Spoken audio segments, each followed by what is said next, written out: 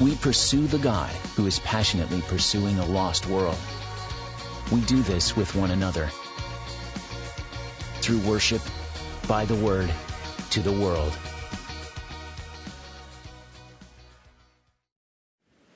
Here's where I want to start, on a very depressing note. We no longer live in a Bible-friendly world. We proved that. Niels Peter Lemke, here he is. The patriarchal narratives are fiction, not reality. By the way, the book from which this comes, called Prelude to Israel's Past, you know where I bought it? Bibles Plus. Look at this. The patriarchal narratives are fiction, not reality. That world does not represent a real world. It stands outside the usual representation of time and space. As a matter of fact, neither the narratives nor their world can be dated to any precise period. That's pretty much what scholarship thinks of the Bible these days. Here's Israel Finkelstein. Combination of archaeological and historical research demonstrates that the biblical account of the conquest and the occupation of Canaan by the Israelites is entirely divorced from historical reality. Okay, I could give you 1,000 quotes, but those two will suffice. We live in a world that is not terribly Bible friendly. Here's one more. This has specifically to do with us. In the Wall Street Journal a few years ago, William Deaver, terrific archaeologist. I've had him here in Albuquerque twice to speak to my students, not about the patriarchs. He doesn't believe that part of the Bible is historical, but he does a pretty good job in the Iron Age with David and Solomon and all that. He says this: no responsible scholar goes out with a trowel in one hand and a Bible in the other. And he was aiming directly at me. Well, this is how I respond. No responsible scholar digging in the Holy Land goes out without a trowel in one hand and a Bible in the other. You just don't do that. And I'll tell you why. And you've heard me say it 13 times now over the years. That's simply because the Bible is still the best historical, geographical text we have preserved from antiquity, period, bar none. It's just the way it is. I'm sorry, liberal friends. That's just the fact. Now, we have been involved in Sodom, and I want to bring you... By the way, we're going to end up with the second coming tonight. I mean, not actual. I haven't made that kind of an arrangement. We're not going to end with the rapture tonight. I told Brian I was going to tell you that we have figured out with a team of mathematicians from the biblical text precisely when the rapture the second coming will occur, right down, we think, to the last hour or two. And I was going to take you right up to the end and say, and it is, oops, we're out of time. But no, we're not going to go that far. But we are going to end up with the second coming. And we're going to tie Sodom with the second coming. So we'll see how we can do that. But we've been involved with Sodom, and at the bottom line of it is this. It is absolutely the best possibility of providing a test case to prove whether or not the Bible is historically factual or not. It's absolutely the perfect test case. Here's why. Because it's accessible. Because the Bible geography is so specific as to its location, and I'm not going into that tonight. But it's so specific as to its location that it was really easy to find. People credit me with having discovered the city of Sodom. Kind of. But I can't really lay claim to that discovery simply because if someone gave me a map of New Mexico and said, find Santa Fe, and if I followed the map and drove to Santa Fe and I said, what town is this? Santa Fe. I found it. The map is right. Could I take credit for discovering Santa Fe? No. Well, I can't take credit for discovering Sodom because the biblical text is so specific as to the location of Sodom that all we did was follow the map. Follow the biblical map, took us to the location, and then we picked it up from there with archaeology to demonstrate, or not, that the Bible was exactly correct about the city of Sodom and all the other cities of the plain. So we were able to get involved in that. We've been doing it for 13 years. And it's the perfect test case because most people doubt the book of Genesis. Most scholars doubted that Sodom and Gomorrah ever existed at all. And so it's perfect. And I said, well, what about Noah's Ark? Well, there is no archaeology associated with Noah's Ark because nobody knows where it is. And everybody who thinks they know where it is, think it's not there. There's nothing associated with reality with Noah's Ark right now. Does it exist? Did it exist? Certainly. But nobody knows. And but Sodom has a map. And if you go to that location, we can deal with it archaeologically, scientifically, and historically. So it was the perfect case. And in fact, we were able to do some very important things. And I'm going to share those with you sequentially in a little bit. But first, I have to update you on this season. Now, I know you woke up this morning going, what I really need today is a fix of lots of rocks and dirt. You know, when I put these things together, Danette always says to me, nobody wants to look at rocks and dirt. I mean, you know, cut the pictures down for Pete's sake. No, I hope you like looking at this stuff because it's just cool. You're going to look into a biblical city. We're going to see some things that are talked about in the Bible. I mean, it's just cool. So here it is, for better or worse, here's this season. But I also want to show you some archaeology in process. Here's our site. It's really, really big. Here's our site. From a distance, you see the upper city. You can't even see the lower city. All that area of green around, that's all part of the site. It's all part of the city. They're growing bananas all over the place. And, you know, sometimes they wind up destroying part of the city by planting bananas. But it's okay. Because the upper city is such a big pile of rocks that you can't plant anything there. So it's pretty safe. And so here, this red circle represents where we're excavating right now. So the excavation from the last 3 seasons is in that location. Let's draw it in a little closer. And you see the first glimpse of Camel 1. I love Camel 1. Camel 1 is our truck. It's our Mitsubishi pickup truck, which we bought not this season, but the previous season. And we never had one up to this point. Man, it's amazing. It takes our stuff up the hill, down the hill, takes people to the hospital when they fall and break legs. That never happens. Well, it did once. But when we need stuff, and we always need things, there's always errands to run. It goes and gets our hot lunches and so on and so on. So there it is. I'll show you a close-up of her. But she's amazing. And Calvary Church was part of purchasing that truck. I think that's really cool. So I have to report, you know, it makes me report on all this stuff. What you spend our money on. So we get a little bit closer. Now this draws us a little bit closer into the excavation. You can see that for those of you who have seen past pictures, it's looking different. It's looking like something's going on there. Tighten down just a little bit more. That red arrow is where we're digging. You can't see it. Why? Because it's down. It's down. We're 3 and 4 meters down. So we'll get into that. Now we're looking down into it. Now I want you to look at that picture. This was taken on the first day of the dig season this year. So there it is. This is the excavation as it looked at the end of the 2017 dig season. Now I want you to look at that carefully. Now I'm going to keep that red circle in the picture because it's going to circle the same area in each of the next several slides. Okay, I want you to just note the changes. So we're going to go from that to this.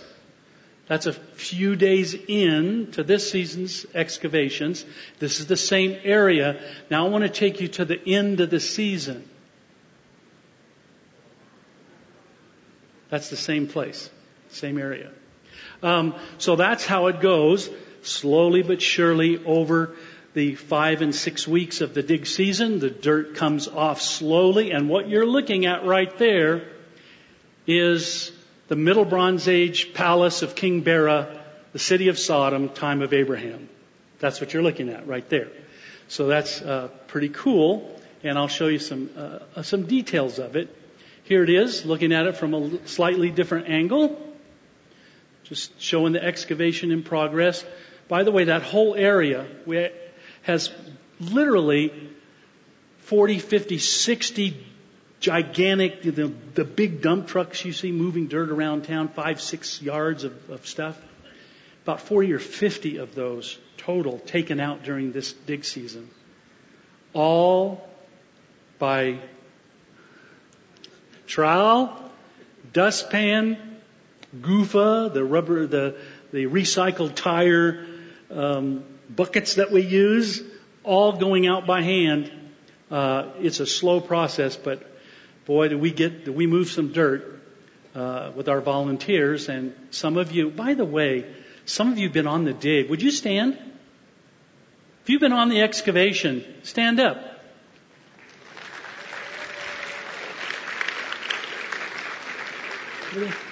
Cool. Yeah. We love our dig, and every one of you could volunteer. If we had this many diggers in a season, wow. Could we get the dirt moving? And so this is what it looks like. And that little bit right there, just shaded it in a bit. That's mud brick. So the city is stone foundations, mud brick superstructures, and the palace is here being swept for the first time in almost 3,700 years. So sweeping the floor. We find a lot of pottery, and the pottery gets scrubbed up, and then, of course, it goes into its buckets and into the drying trays. From the drying tray, by the way, that little tag is important because it follows the pottery all the way through from its bucket, field bucket, into the washing, soaking bucket, into the drying tray, and eventually the drying trays are all laid out. This is just a few of them. By the way, this season we registered almost 1,200 sherds from separate vessels. So over 1,200 distinct separate vessels from the palace that we excavated this year. Amazing. We keep about 10%. So that just represents 10%. The rest we toss. We keep the best, the ones that tell us what kind of pottery, what kind of vessels we're dealing with. So it goes here, and then it goes to the reading table once a week on a Friday or a Saturday, at the end of the dig week, on our day off. It's really not a day off. The volunteers get to go to neat places like Petra and other places, but the staff has to stay there and work. So we work, and this is what we do. And we read, examine every single diagnostic rim handle base, every diagnostic sherd that comes through the excavation. We examine it. And so it's a rigorous process. All of that stuff is eventually packed up at the end of the season and shipped by DHL back to the U.S. And we always pray that it gets here. And Dr. Phil Sylvia, who's our Director of Scientific Analysis, always is in charge of packing everything up, and it eventually makes it back here to Albuquerque. On the left, this is Dr. Craig Olson, and on the right, the newest member of our professional staff is Dr. Mohammed Najjar, who is Jordan's top archaeologist. Last year he finished a 20-year project down in the southern desert of Jordan, and he called me one day and he said, "Need some help?" And I said, yes, of course, because I've known Mohammed for a long time. In fact, he was working for the DOA 13 years ago when we first started. And So I said, absolutely. And now he is official with the excavation. He is we call him the chief consulting or senior consulting archaeologist. And what a jewel he is. What a jewel he is. I wish I could tell you some things that he has said, but I'm not going to risk that to the public eye. But he's a terrific guy. We love having him. This brings us up. I mean, this really, really pulls us up in terms of the scholarly world. Not that we don't have great scholars on our team, but having Jordan's top archaeologist is not going to hurt. So we are really appreciative of his help. And boy, is he a digger. He's not a theoretician. You put a trowel in this man's hand and things happen. And so he's terrific to have on the excavation. Oh, here's Camel 1. And you will see what it does every day, up and down the hill several times. It's wonderful. We absolutely love it. So, well, what do you do with it the rest of the time? Sultan Mahdi, our director of transportation, gets to keep it and take care of it, pay the insurance on it, and use it as his vehicle for the rest of the year. He has very limited driving, so he takes care of it. He keeps it in his compound, keeps it safe, keeps it polished, and keeps it in good working order. This is an oven. Well, that's cool. If you got a palace, you got to cook. We'll say, well, if you built that thing up, what is this? This is an orno. Recognize orno? That's the foundation of an orno. That's what kind of oven they use. Well, if they build their houses out of mud bricks, adobes, just like we do here, just like the pueblos here, why wouldn't they cook with ornos? Well, they do. It's exactly the same thing. Over there, in Arabic, it's called a taboon or a tanur, but it's an oven. It's a clay oven. And here's some more of the walls, the palace walls. You say, well, why aren't the bricks as wide as the wall, as wide as the foundation? Because we carved it away. We carved the brick away so we can see the absolute width and the construction style of the foundation. We leave some of the mud bricks in place. And here's another one. Look at the thickness of these walls. These are palace walls. Some of them are almost 2 meters thick. Some are 1.5 meters thick. It's amazing how big these walls are. And to date, we've uncovered 150 square meters of the palace. We have never yet seen an exterior wall. How do we know? How do we know that? Because every wall we find has an intersecting wall going further. We've never found the exterior dimensions yet. It's huge. In fact, it is of truly Mesopotamian proportions. And that's not my words. That's the word of every archaeologist who comes out and looks at it. It's just gigantic, and which is one of the reasons why we're digging it. These are the photos we do at the end of the season. We're just carefully documenting everything. It has to be photographed. I love this. This is the first interior doorway of the Sodom palace that we've discovered. So there it is. And we love this doorway because it gives us a sense that people were here. They walked through this door. I can't guarantee that Abraham and Lot walked through that door, but they knew King Bera. They talked to King Bera. They hung out sometimes with King Bera. Remember, King Bera accompanied Abraham to go visit Melchizedek, king of Jerusalem. So they knew each other, and here we are right in the patriarchal world. It's like a time machine going back and being able to see where they were.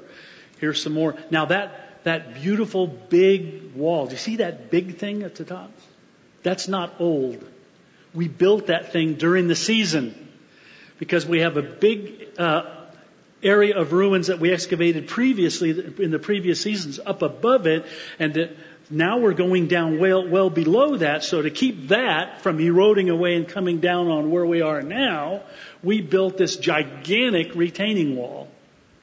And we're kind of proud of it. It's kind of cool. A little landscaping for the old Sodom palace.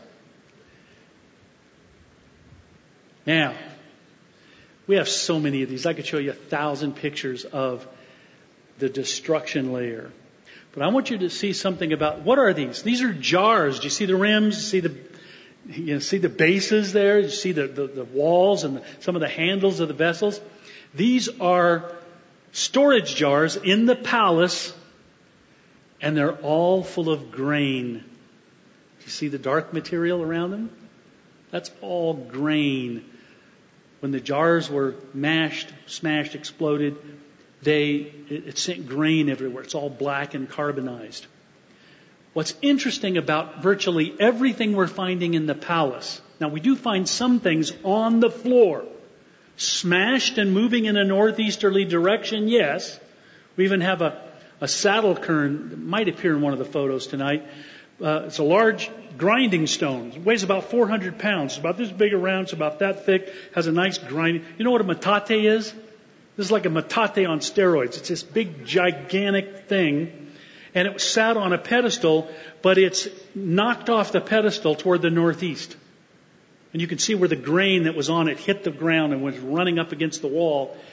And hundreds of pottery vessels smashed and moving across the floor because the direction of the destruction is moving in that direction. And so everything in this photograph right here, I'd say this, nothing in this photograph was found on the floor.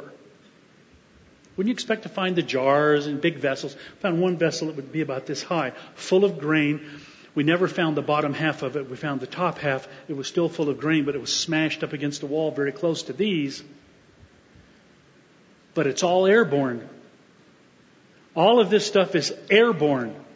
It's in the destruction matrix off the floor. It's churned in and mixed with bricks and other kinds of artifacts and many different kinds of pottery. It's all just, we call it the Cuisinart effect. Like you put it in there and hit the button, it just destroys. And this stuff is floating. We find vessels, this high off the floor, smashed in the bricks up against the wall. Everything is moving. It's violent. In this same area, I'll show you a little piece in a minute, we found many, many, many melted mud bricks. Melted. Turned into glass. Just melted. Buckets and buckets and buckets of it. And we're going to find a lot more as we continue to expose this area. It came from the second, third story. It's all coming down. This must have been way up there on the top of the outside of the building, right in the exposure of the main blast, and it's just melting and it's falling down. We just sent it off. In fact, yesterday or the day before, we just sent off a bunch of samples of that to our airburst team, our astrophysicists and so on, who are testing all this stuff. And but it's amazing, the destruction. It is violent and it's ugly. And there's Dr. Najjar doing I don't know, hula or whatever he's doing. No, it's a yeehaw moment, because he's in that doorway, standing in the doorway, that first doorway that we discovered. And hey, you get excited, and even if you have a PhD, you get excited.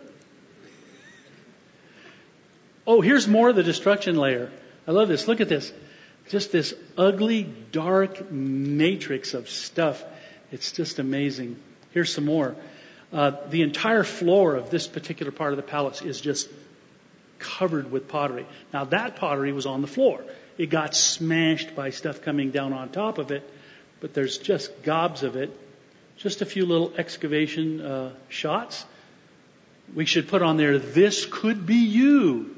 Oh joy, oh joy. I always wanted to just go dig up dirt. But it is cool. It's fun. This is what we do. Here's some more. You recognize those? These are new. These are fresh adobes that we're making. And they have a little bit of emulsified asphalt in them, which makes them waterproof. And so we have, right here in this mix, we have 4 different recipes. And so we're testing the 4 different recipes to see how they hold up for next year. So here I am putting the bricks on top of the new bricks on top of the old bricks. Now, we're not tying them together. We're not putting mortar or anything on them yet. But eventually, what we're doing here is we're going to see which recipes hold up to next year's or later this year and into 2019 rainy season. Okay, the rainy season, how will they hold up? And so we're stacking them. And so each of our preserved mud brick walls from the Middle Bronze Age, from the time of Abraham, gets a layer of the new bricks, and we'll see what happens, see if they hold up. If they hold up, we will eventually do some major reconstruction. You'll get to see the palace sort of come back, at least partially, and we're real excited about that. So the end of the season, you see Salah, see him? Our guy with the kofia on, sitting there. Give you a sense of the size of the amount of material we moved this season. Salah sitting there sort of resting, going, it's over. It's over. He's one of our local workers, really hard-working guy. And got his bonus, by the way. He's really, really good. And so he's just relaxing. But there it is at the end of the season. And then, of course, we put our fence back up, put the signs back up, and hope everybody respects it. And that's the end of the dig season. So there's a little bit of an overview of what we had this year. In 13 years of this project, we have demonstrated, I think, 7 important things. Now, I could extend that list, I think, to 100 things. But 7 really important things relative to the Bible. Okay, so here they are. And by the way, I just want you to get a sense from those photos of what we do. Year after day for 6 or 7 weeks a year, year after year after year after year. What does it end up doing? Where do we go? Well, here's where we go. Number 1, Sodom. Here's what we've proved. Sodom was an extremely ancient city of great importance. Okay? Well, the Bible told us that, but now we know it factually. Absolutely, it is true. Sodom was an extremely ancient city of great importance. It survived, it thrived as one of the largest cities in the Levant without a break for almost 3,000 years before it was destroyed. So it's an amazing site, and it's become actually what archaeologists call a type site, and which means it has all the periods, has everything, has all the evolution of the pottery. You can see all the subtle movements of history at it, and so this is very important because it is, in fact, the city of Sodom. How big is it? Well, it's 62 acres surrounded by massive fortifications. If you spread out the settlement footprint of the site, it goes well over 150 acres, which makes it the largest continuously occupied city in the southern Levant, in the Bronze Age. The largest one that's continuously occupied. There are only 2 others that even get larger than it, but only for short periods of time, and they are not occupied during some of the periods where Tal Hammam is occupied. So Sodom is the biggest, longest running successful city in the southern Levant up until the time of its destruction. And here it is. Dr. Lane Rittmeyer's drawing of the Middle Bronze Age city with its upper city and lower city. And of course we are excavating in that upper city right on the top to the right. Second thing we've proved. Sodom was a large, wealthy city-state with many satellite towns and villages, exactly as described in Genesis. Archaeology proves that. We have Sodom and Gomorrah and Admah and Zeboim. These are the satellites of Sodom. Sodom's the big one. It's always mentioned first. It's the only one ever mentioned by itself. It's the big one of all. Now, what's interesting is that this is the way the map looked before we started our project. Oh, I'm sorry. You can take everything out. Thought I had another slide in there. But the whole eastern side of the Jordan River, north of the Dead Sea, was a blank before we started our project. On the archaeological maps, it was blank. But here's from our discoveries. Here are the cities and towns. Let's look at it this way. These are archaeological sites in the land of the Kikar. That's Genesis 19:28. The land of the Kikar, identifiable today as a result of the Tal Hammam excavation project. That's what the map looks like. It used to be blank. So, there it is. Not only, well, you say, well, which ones are Sodom and Gomorrah? How did you tell? There's too many. Has more than you need, yes, but some are bigger than others, and it's fairly obvious which ones are which. And Gomorrah is just 20-minute walk up the road, and Admin Zeboim a little bit further up the road, and they're in south to north order, as we believe the Bible gives them. So there they are. Third thing, Sodom and the cities of the Kikar thrived during the time of Abraham in the Middle Bronze Age. Abraham was a wealthy man. He had many flocks and herds, very wealthy individual. The Middle Bronze Age is the height of the great Canaanite civilizations.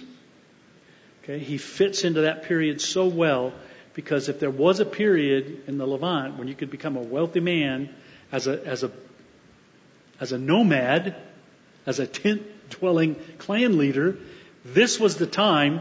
And so we've proved it.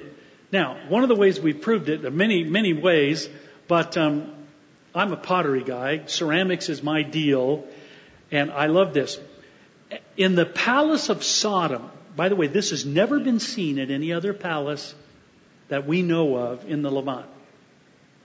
But at the palace of Sodom, common vessels that you would find almost everywhere. I mean, you need storage jars, you need cups and bowls and plates, you need lamps, you need, for various functions, you need the common pottery. We find it all over the site in other places, administrative and in domestic context. But it's not finished. It's plain. It's not decorated in any way. And we know of no pottery, even in palaces in other cities around the Levant during this same period, that decorate all of their commonware and make it uncommon. Now, in the palace, we have fine burnished wares and what we call quality ware, fine ware, beautiful things. I'm not talking about that. I'm talking about everyday garden variety plates, bowls, and storage jars. But this is what they look like. The exterior of virtually every vessel, common vessel we find in the palace is, and I had to come up with a term for it because it's so unique, it is multi-slip, cross-wiped palaceware. That's what we call it now. And every vessel has multiple colors of slip or paint put on it in different directions. Not only that, but look at this. This blew my mind. Who finishes the bottom of a bowl? Look at the base. Even under the base, inside the base, it's finished. We have 3 or 4 colors of slip here, white and black and yellowish and so on. It's all wiped on. Every vessel is unique. And it comes in like 20 different shades of styles, but it's all this multi-slipped, cross-wiped stuff. Here's another vessel. This is a side of a big storage jar. Who does this to a storage jar? It's just a crate for putting grain in. In the palace of Sodom, there are no common vessels in this sense. Everything is special. We think they have a special set of potters working for the palace. We also have proved that, as the Bible suggests, in the attempted abduction of the angels by men of Sodom, men and boys of Sodom. You recall, I've talked about that here. I'm not going to repeat that tonight. But we have in Sodom roots that go back into the Bronze Age world of the Minoans of Crete, of the middle Mediterranean, of the Aegean area. And their culture had a way of raising their boys, their adolescent young men, in a homosexual pederastic relationship with an older man for 8 years. Required. Everybody had to do that. And so it was quite a stunning thing for us to look back at that and go, well, that's not right. Shouldn't do that. But you recall in the book of Genesis, it says there was a great outcry against the city of Sodom. Well, who was crying out against the city of Sodom? Canaanites crying out against the city of Sodom? Why? Well, the Canaanites sacrificed their children, and they had temple prostitutes, and they had all. I mean, the Canaanites didn't exactly have a moral culture, but they were appalled and crying out against the city of Sodom because of its perceived departure from something that would be acceptable even in Canaanite culture. And so, and the Bible tells us about that. Remember what happened to the angels. At our site, we have pillared Minoan-style architecture. This is in our gateway on the lower tell. Nobody builds gates like this. They have chambered gates, no pillars. Just gatehouses with some chambers. That's it. No pillars.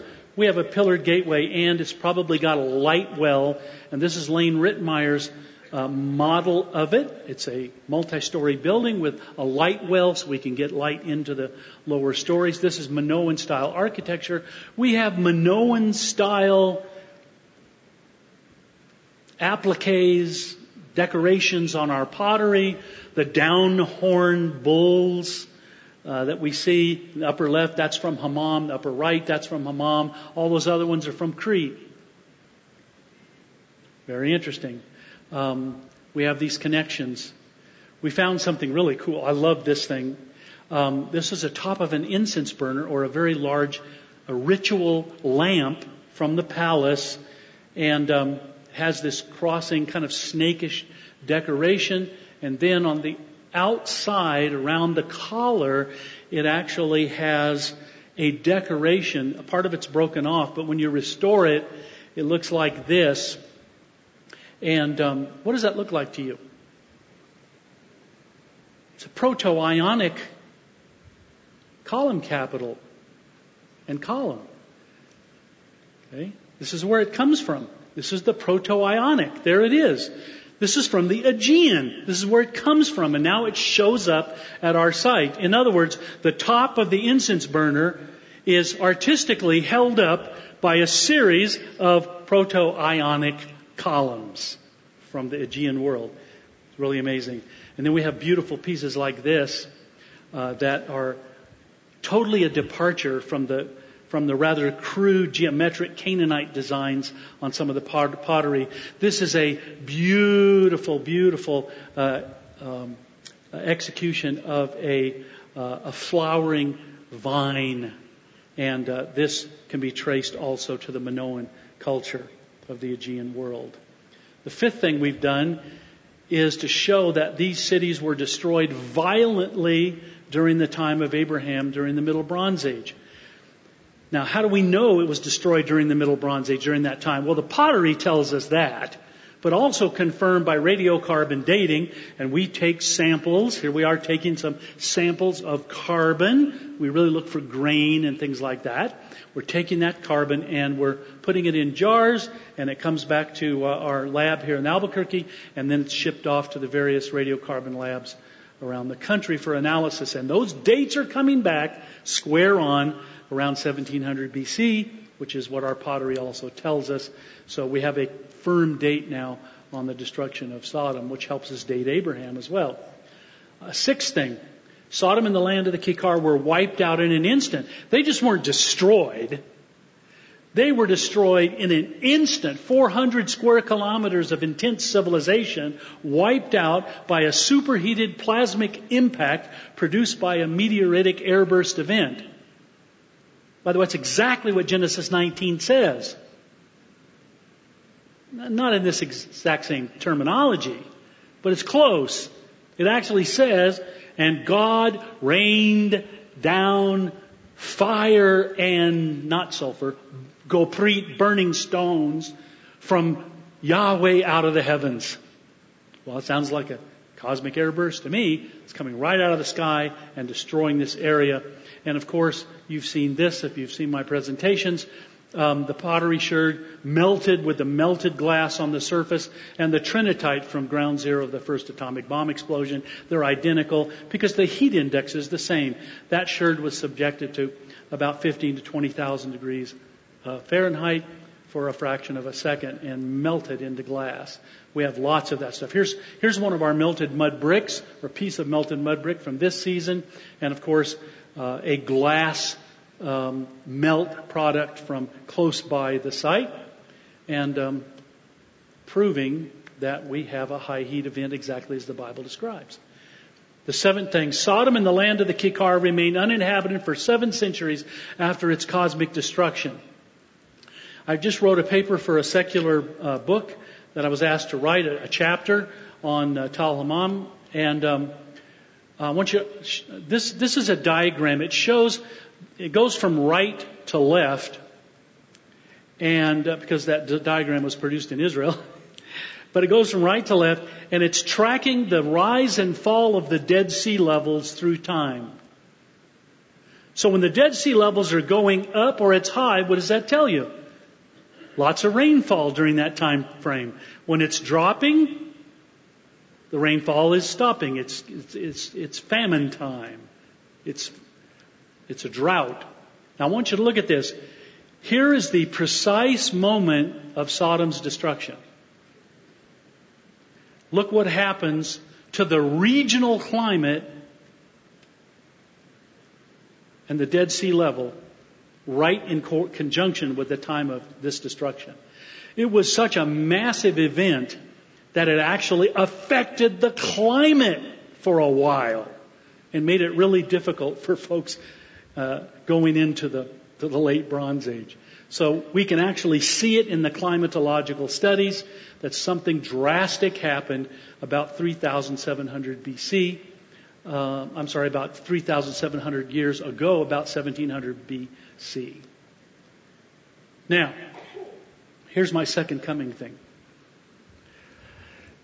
As it was in the days of Sodom and Gomorrah. Remember that statement? Or we could put it this way. Slouching toward Sodom.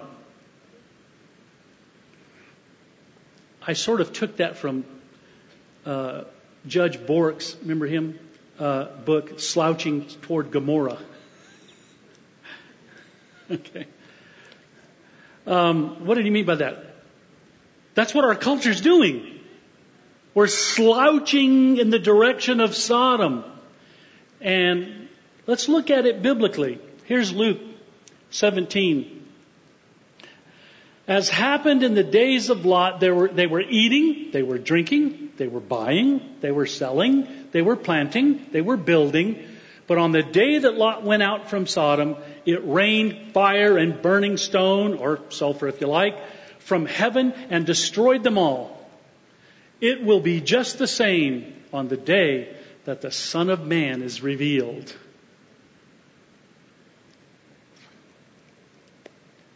Ezekiel. Now, say, as it was in the days of Sodom and Gomorrah, so shall it be at the coming of the Son of Man. How was it in the days of Sodom and Gomorrah? Well, God tells us in Ezekiel 16. Now this was the sin of your sister Sodom. By the way, who's the sister? Jerusalem. But he's bringing up Sodom to make a point. This was the sin of your sister Sodom. She and her daughters, those are the other satellite cities, she and her daughters were arrogant, overfed, and unconcerned. They did not help the poor and needy. They were haughty and did detestable things before me. Therefore, I did away with them, as you have seen. By the way, what does that mean? As you have seen. It means that God left enough ruins around that they could see it. It's just a half a day from Jerusalem. Just half a day's walk. Many of them passed it. Said, you've seen this, and that's why I destroyed these cities, because of these things. Now, let's do a little comparison between Sodom and current Western culture. I could have just said America. Okay? As it was in the days of Sodom, so shall it be at the coming of the Son of Man. How close are we? Are we close? Well, arrogant. They were arrogant. I say it's this phrase, it's all about me. It's all about me and mine and what I do. They were arrogant. Little concern for other people. Oh, let's get off that one. No. Overfed. I heard yesterday, the day before, 35% of people in the United States are considered overweight. Another 30% are considered obese. Now, I'm not saying there was anybody overweight or obese in Sodom. That's not the point. That's not what this means. In fact, some of the other translations go a little bit different. What this means is overfed. This was an idiom for uber wealthy. Just filthy rich. Just oozing with money. They could do anything they want. They thought they were invincible. They could build whatever they wanted, buy whatever they wanted, buy whomever they wanted. They could do anything. That's what they thought. They were overfed. Unconcerned. They're unconcerned. I have my own problems. I have my own stuff to deal with. Yes. Yeah. We've totally turned in on ourselves. I mean, can you see it? Can you see our time and day? Yes. Ignore the poor and the needy. I call this the accumulation of stuff. Why? Well, because as we look, as I encounter people in houses and garages, do we have stuff? We have so much stuff, we can't even pull it out. We can't even use it all. We have just stuff, just oozing and popping out that we can't even store. I know several people that own or rent storage places because they don't have enough room at their house for all their stuff. They never use it. They never touch it. But they have to store it somewhere. We have stuff. In the city of San Francisco, this just came out like yesterday, the day before. In the city of San Francisco, we have the wealthiest per capita neighborhoods in America. And do you know that the charities that deal with the poor and the needy, those who need help of all kinds up and down society, that those charities who try to help those people in San Francisco are going broke because the people in San Francisco are not giving the money. They're not supporting them. They're the wealthiest people in the country, but they're not givers. They're takers. Well, I think you could multiply that across America. Haughty. The exaltation of self. They're haughty. Yeah, we love where we are. We wouldn't trade who we are and where we are. We like it the way it is. We like it safe. We like it not having to touch the people who are needy and so on. Haughty, arrogant. And of course this one had to come along. Detestable practices. People call this the new normal. What's the new normal?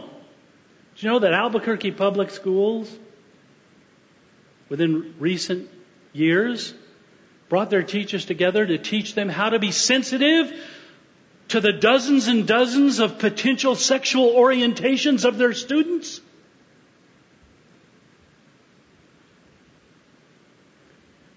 Everything's normal. If your child has a sexual orientation to trees or automobiles, or it's normal.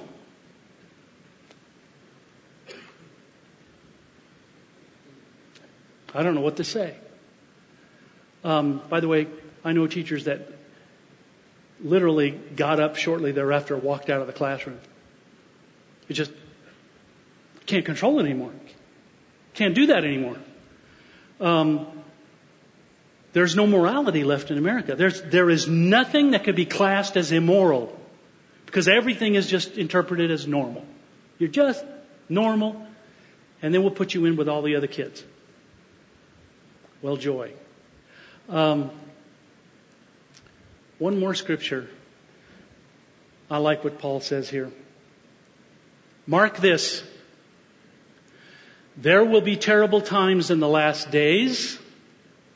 People will be lovers of themselves, lovers of money, boastful, proud, abusive, disobedient to their parents, ungrateful, unholy, without love, unforgiving, slanderous, without self-control, brutal, not lovers of the good, treacherous, rash, conceited, lovers of pleasure rather than lovers of God, having a form of godliness but denying its power.